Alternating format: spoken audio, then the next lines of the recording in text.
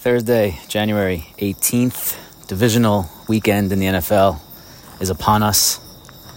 Saturday, Sunday, 2 games each day. What a great weekend. Always weekend 2 after Super Wild Card when you kind of weed out some of the questionable teams, quarterbacks, franchises, and you're usually left with quality. In this case, not exactly what's happening here, as we had some underdogs and underwhelming teams.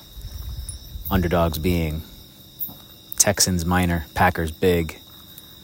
Underwhelming for me being Tampa. So we're left with 3 of the 4 games with quite a large point spread, where the home team is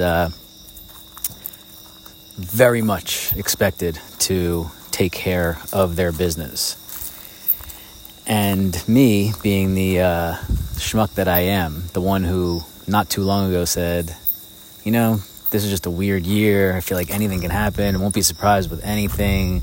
I could see these teams going on a run. I know I said that. I know I said that because I said it here on this podcast probably a week ago.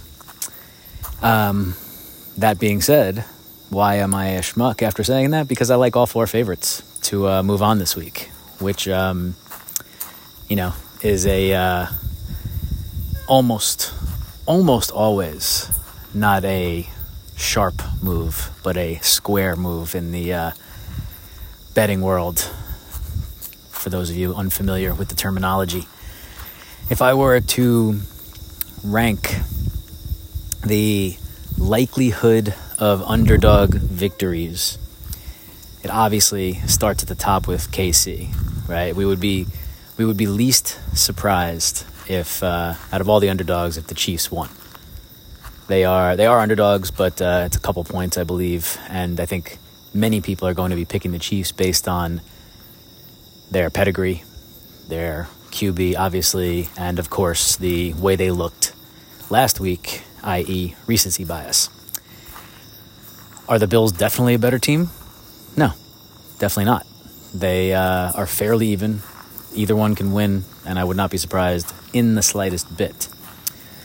The second most likely underdog to win, this one is super tough. Because for me, Tampa, not a good football team. But they dropped 30 last week and looked pretty decent doing it, and they do have some weapons. And Detroit's defense, especially in the passing game, not awesome. We've seen Detroit give up a lot of points. So if this gets into like a 31-27 shootout, those games get kind of scary. However, I'm going to go with CJ Stroud and the Texans as the second most likely upset of the weekend. I thought Baltimore all season was a little overrated, although all they've done is shut me up because they just keep taking care of business time after time against quality opponents in a way that usually is a winning recipe come January. So that's why they're 9.5 point favorites. But there is a little CJ Stroud mania here, a little nobody thinks we can win narrative type of thing. And he makes plays. They have some playmakers. Their defense looked pretty strong last week. Ravens lack playmakers, obviously besides Lamar. They do possibly have Mark Andrews coming back, which is if he's 85%, a huge addition, obviously, to the offense. Like I said, I think the Ravens win, but they would be second. Then I think we go to Tampa because of what I said a few minutes ago.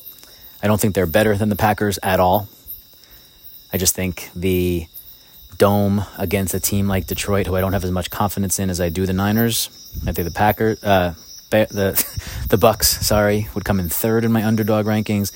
And then the Packers, even after their super impressive performance against the Cowboys and the equally impressive Jordan Love, I think the Niners put a emphatic, did I say emphatic? Emphatic halt to their Cinderella story, and I think they win by double digits. So probably don't follow what I'm saying here because it's most likely not going to end up that way. But all four favorites, leaving us with championship games: Bills at Ravens, Lions at Niners, and those two games will be super fun. So I'm definitely going to watch. Talk to you tomorrow.